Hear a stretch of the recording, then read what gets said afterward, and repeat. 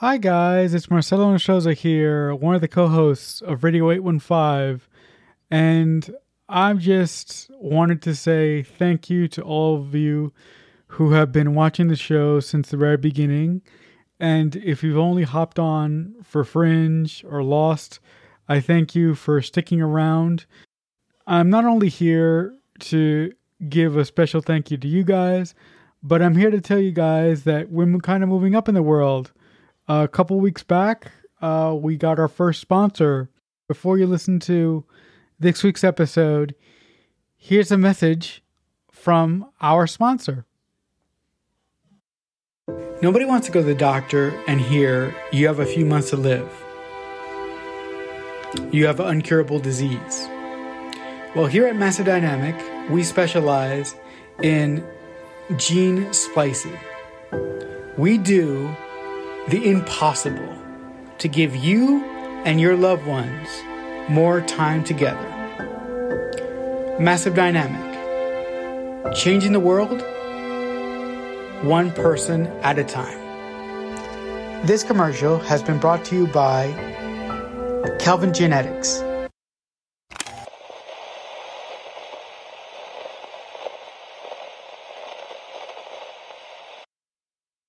Hi, everybody. Welcome to episode 88 of Radio 815, the podcast dedicated to examining the works of writer, director, producer J.J. Abrams and the extended Bad Robot universe. I'm your co-host, Matt Crandall, here as always with Marcelo Nostroza as we are putting a bow on Fringe Season 1. Today we are talking about the season finale, episode 20. There's more than one of everything, which is written by Jeff Pinkner and J.H. Wyman with a story by Akiva Goldsman and Brian Burke. The thing that I loved about this episode has nothing to do with the episode. It was all about the credits. Teleplay by J.H. Wyman and Jeff Pinkner. And I was like, story by Akiva Goldsman and Berkey?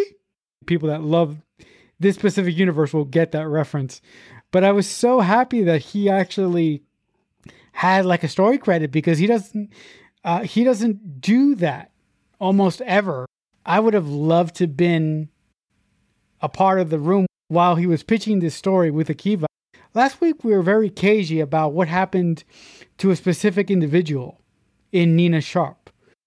ZFT shoots Nina Sharp to get a specific chemical out of her arm. Mr. Jones is going around in several places to find what he calls, or what, Nina Sharp eventually names soft spots in our universe. And these soft spots allow Mr. Jones to eventually open up a portal to the other side. So this episode really goes a long way in telling the audience that you guys think we're insane. Well, we're about to get into a whole nother level of craziness. The only thing that I didn't like is that I thought that the writers could have explained the concept to us a little bit less, because first they had Nina do it. Then they had Olivia, Broyles, and Charlie do it. Walter does it for Peter. So I do think that the writers went a little bit, exposition crazy in reference to what is happening here. I do think, and it's a pet peeve of mine where we explain something over and over again, and I feel half the time it's to catch people up in case they were taking a piss at the wrong moment, because this show was still in the early days of DVR and catching up and watching stuff on Blu-ray or DVD or whatever. And I do think that the reason that we hit this point so much is so that the ending will land and we will understand what it means. And because this is the episode that's kind of a declaration of intent for the rest of Fringe, where finally they're taking the thing out of the box that they have been teasing us with, giving us hints to what could be happening by saying there's something cool in this box. but we aren't going to tell you exactly what it is. And in this, they give you all the hints so that when that final minute happens, we understand. So when Olivia does say, "Where am I?" and somebody says, "That's very complicated," they can visually show us an image that lets us know exactly what has happened and where we are.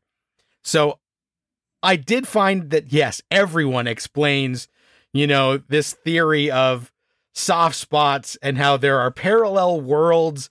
But I understand the instinct, because if you don't get it by the time we're in the last minute of this episode, the ending won't make any sense. And if the ending doesn't make sense, are you going to tune in for season 2, where the whole arc is going to be about this? So I get it, but yes, it got very repetitive as we were watching it. I did like, that attack on Nina Sharp, where she gets, attacked, and it is people who are stealing a power cell out of her arm. And we're like, what? Like, we've never heard of this. And they say, well, this thing is super powerful. If it's in the wrong hands, we're in trouble. And I think Charlie or somebody says, what can it do? And they say, the question is actually, what can't it do? Like, this thing is that serious. And then we see that the person who has it is our good old buddy, David Robert Jones, who is looking like the Invisible Man with all these bandages on his face. And it's a classic, Universal Monsters Invisible Man kind of look as he's melting. And I loved seeing them test out this tech, and they bring half of a truck through this portal. And I thought that was a very clear and easy to follow way to let us know kind of what they're trying to do. They're trying to rip a hole to travel between two universes that are very similar but different. And when this show is airing, it is not 2022, where the second you say multiverse, everybody goes, got it. Easy. Done. Not a problem. I'm with you. This was still in a time where, like, multiverse, you kind of had to walk people through what that was. So I like that this truck thing, where then we're examining the VIN numbers and stuff, and they're like, this truck was never made. It doesn't exist in our existence. Where did it come from? And they're piecing that together. I thought that was a really good way to bring us into this concept that when this episode aired would have been a little bit foreign to us. And then the emotional stuff, where Walter is on his sort of walkabout after he's hung out with the Observer, and we see him at these different things, a graveyard, the house. And I just love that we know that we're building towards some emotional revelation that Walter has been hinting at this entire season. The way that he solemnly talks about that incident where he met the Observer, where he was trying to save Peter, how he put this technology together to try and get a cure for something and then didn't have to go through with it. We still don't have all that picture. And by the time this episode ends and we get that final moment, there are 3 like, holy shit, this is incredible moments in the episode.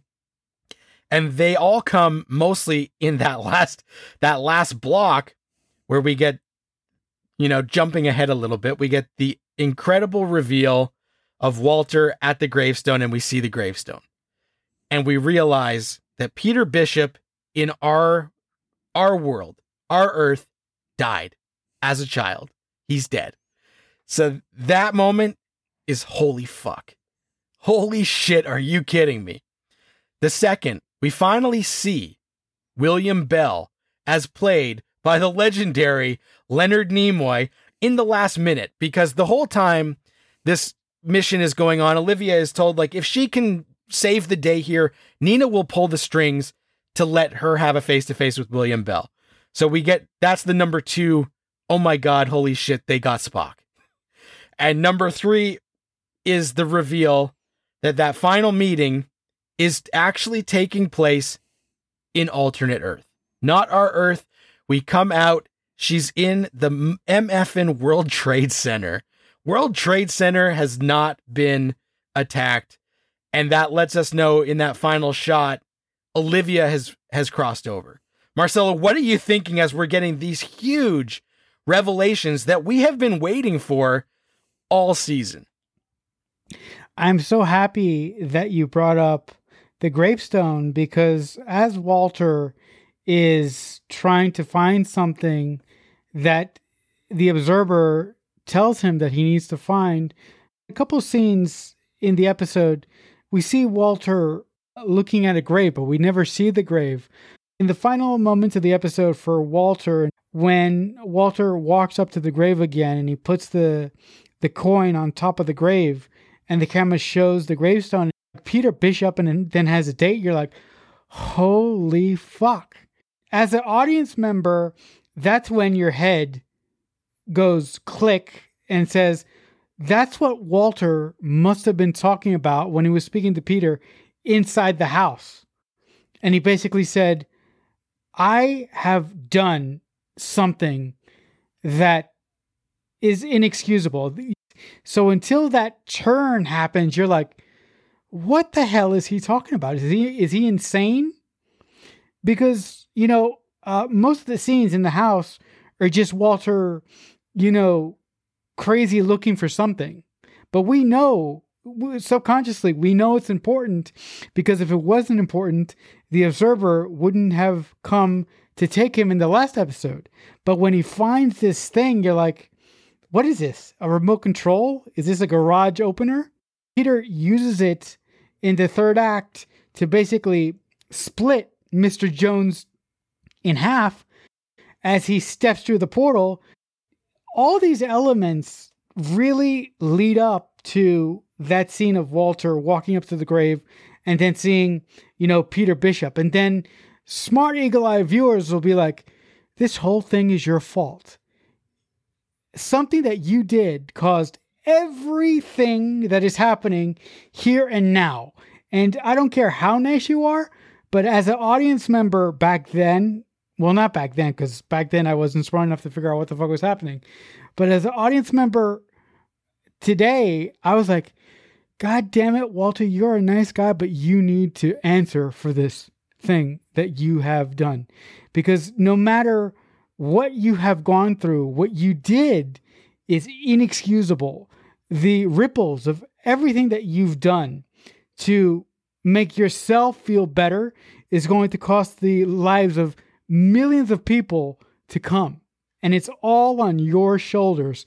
So I really liked the thematic, unspoken consequences of what this could mean. The other thing that I really didn't like is that, since Mr. Jones was introduced, played by a lovely, lovely actor, he's got one of the best voices ever. But his character, I felt, really got reduced. When Nina Sharp mentions at a point in the episode that Mr. Jones was one of the first employees for Massive Dynamic ever. He was like the adopted son of William Bell. And William Bell, in true Bad Robot father fashion, you'll get that, guys. If you've been listening to us for a while, you'll get that.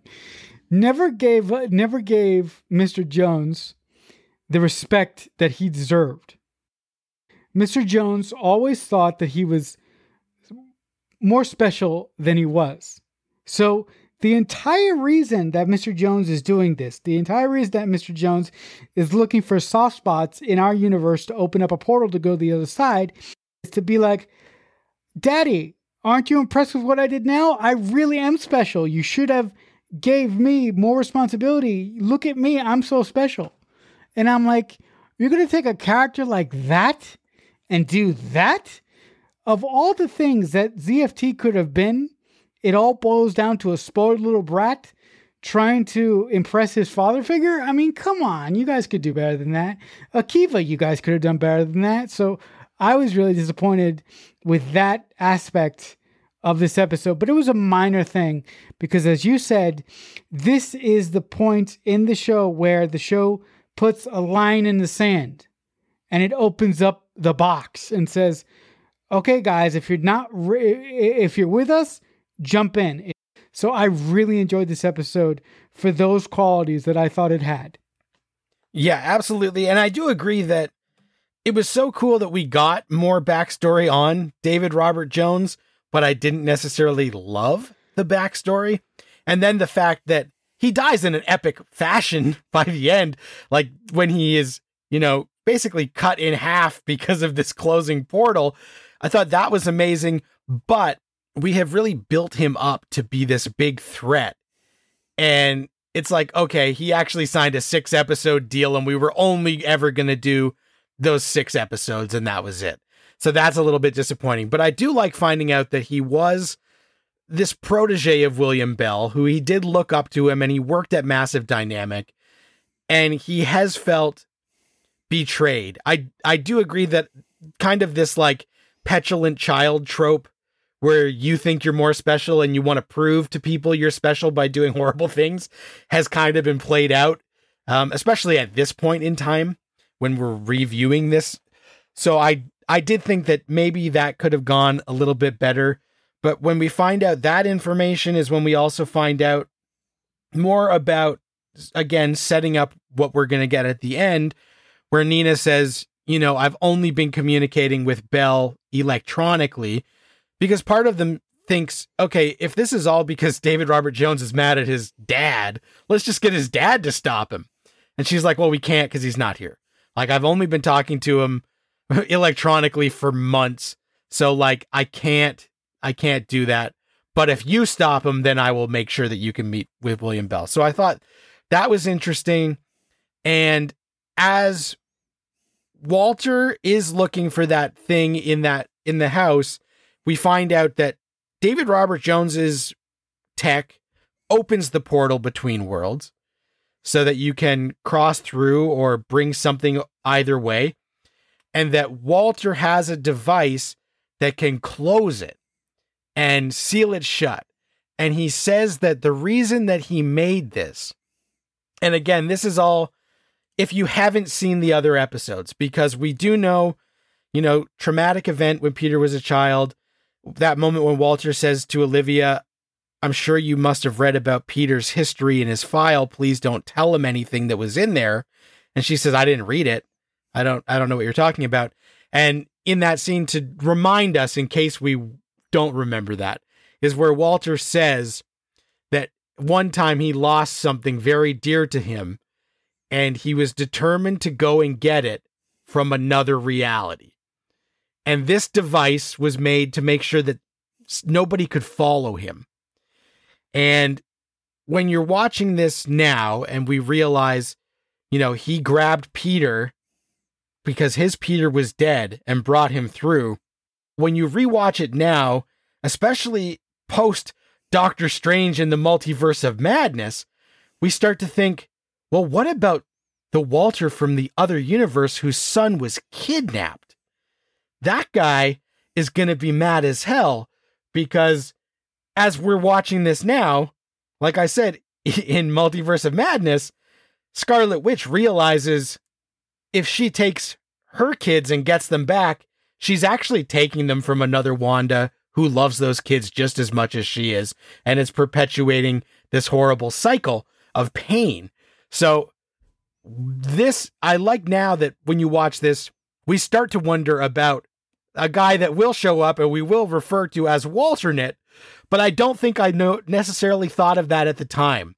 So I like that when you watch this now, you're like, everything is here. And him making that device was specifically to make sure that himself on the other side didn't stop him, which also speaks to Walter's madness, but also the depth of his grief, that he would be willing to screw over himself in another universe just to make him feel better, which again adds more layers to Walter, and just the way he's being played by John Noble in equal measures, so vulnerable, but yet we can see that hurt and pain, but there's still that madness.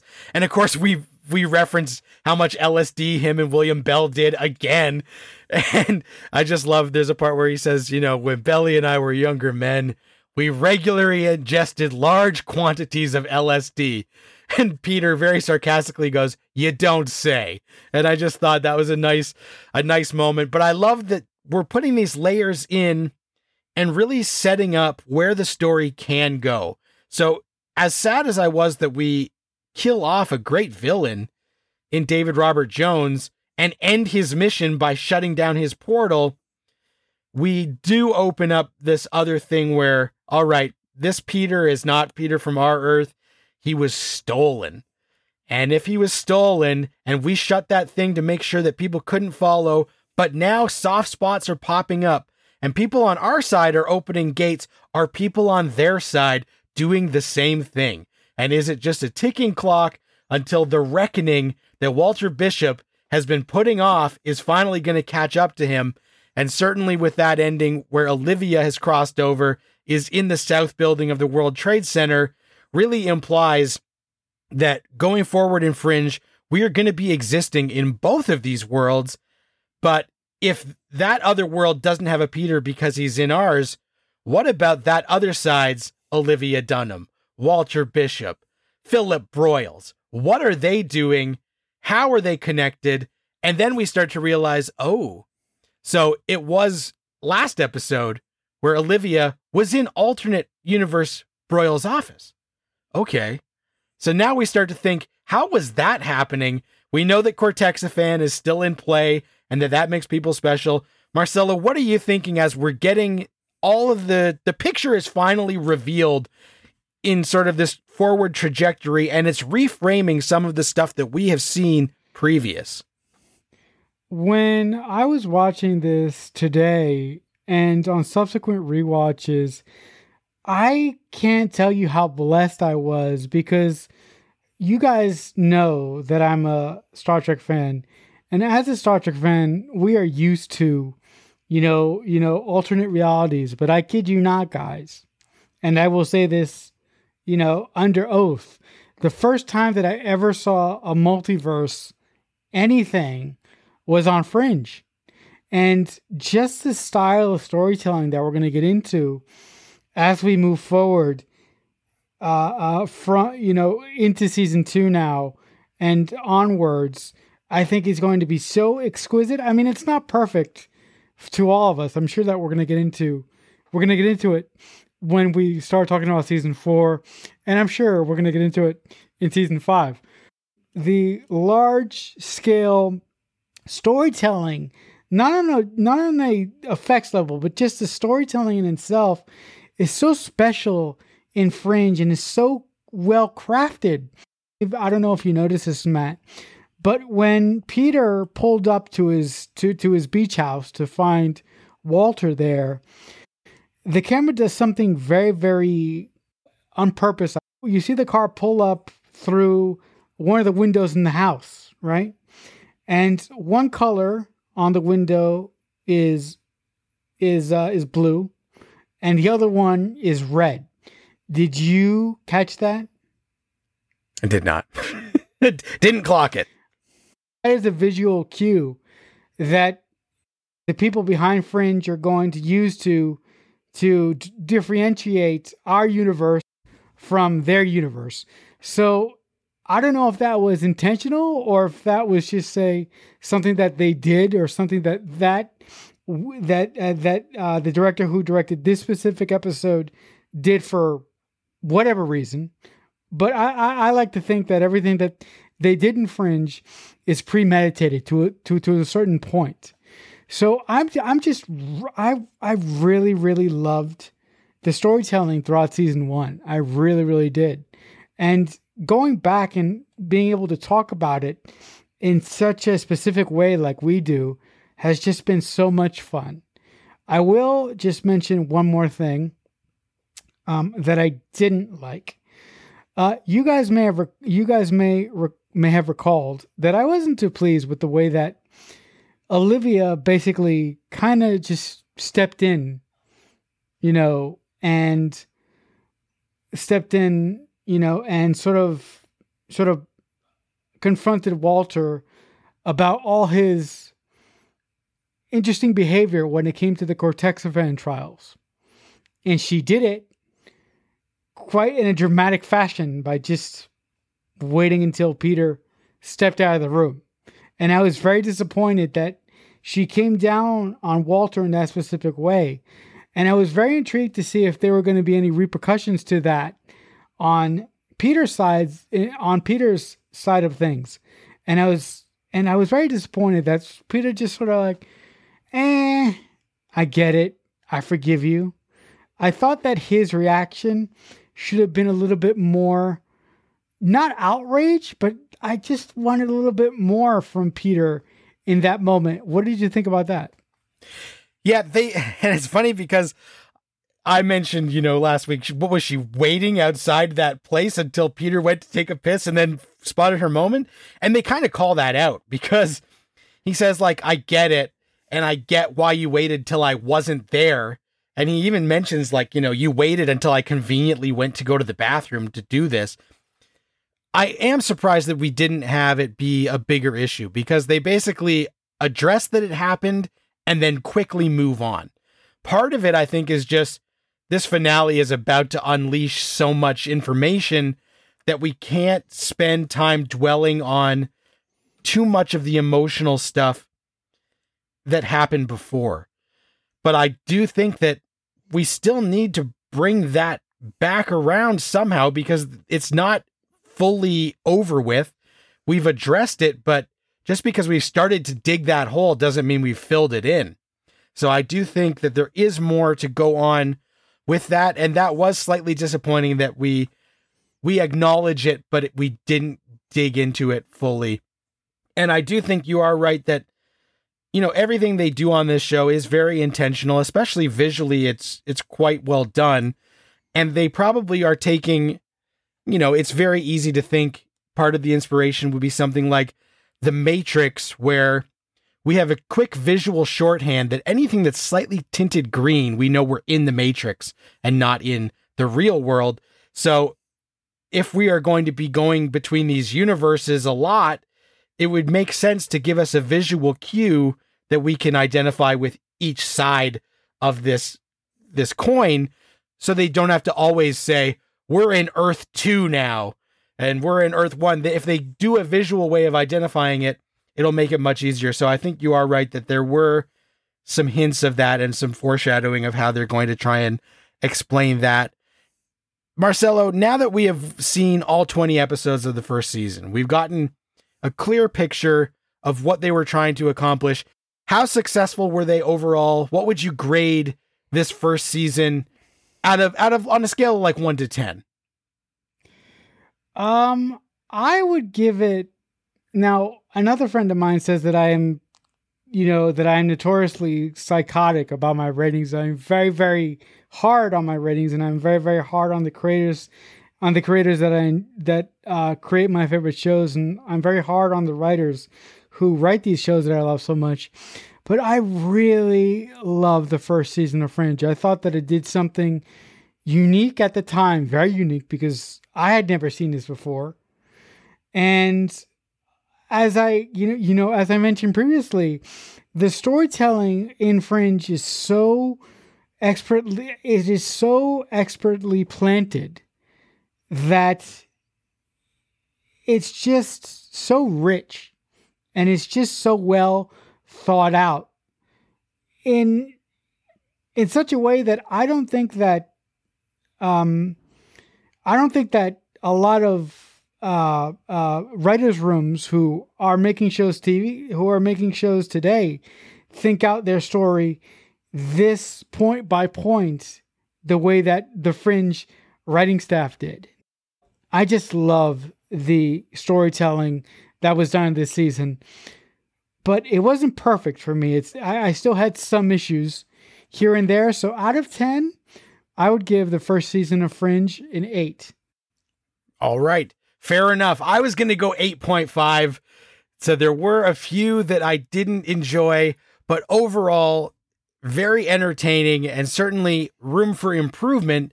But they are starting to show that the serialization is creeping in, and it's going to be much more important going forward than just these case of the week, which is great if you're watching Law and Order. But when I watch my sci-fi shows, I want that continual serialization that gets me more invested as we go. And I'm happy that Fringe dives headfirst into that in a big way as we continue on If you guys are watching along with us next week on episode 89 of Radio 815, we will be talking about The Fringe Season 2 premiere, A New Day in the Old Town, which is a co-write between everyone's favorite guy, Akiva Goldsman, and J.J. Abrams. It is going to be a hot one. It is directed by Akiva, that is going to set the stage for where this show wants to go. So that is the homework if you are watching along with us. If you guys have any comments, questions, we would love to hear from our listeners. Please make sure you like, follow, subscribe, tell your friends, check us out on Insta, Twitter, whatever it is. But you can reach out on Twitter using the hashtag Radio815 or directly at JJUniverse815. I am on Twitter. I am at Matt Crandall. If you want to chat Top Gun or Jurassic, hit me up on there. Marcelo, you are also on Twitter. What is your handle so people can reach out to you? I'm at CreekFanatic88. That'll do it for this episode. Thanks so much for listening. We appreciate everyone for tuning in. Until next time, Radio 815 over and out. The music featured in this episode was written and composed by Miguel Johnson. Radio 815 is a Balloonhead Productions presentation in association with Killer Newt Productions.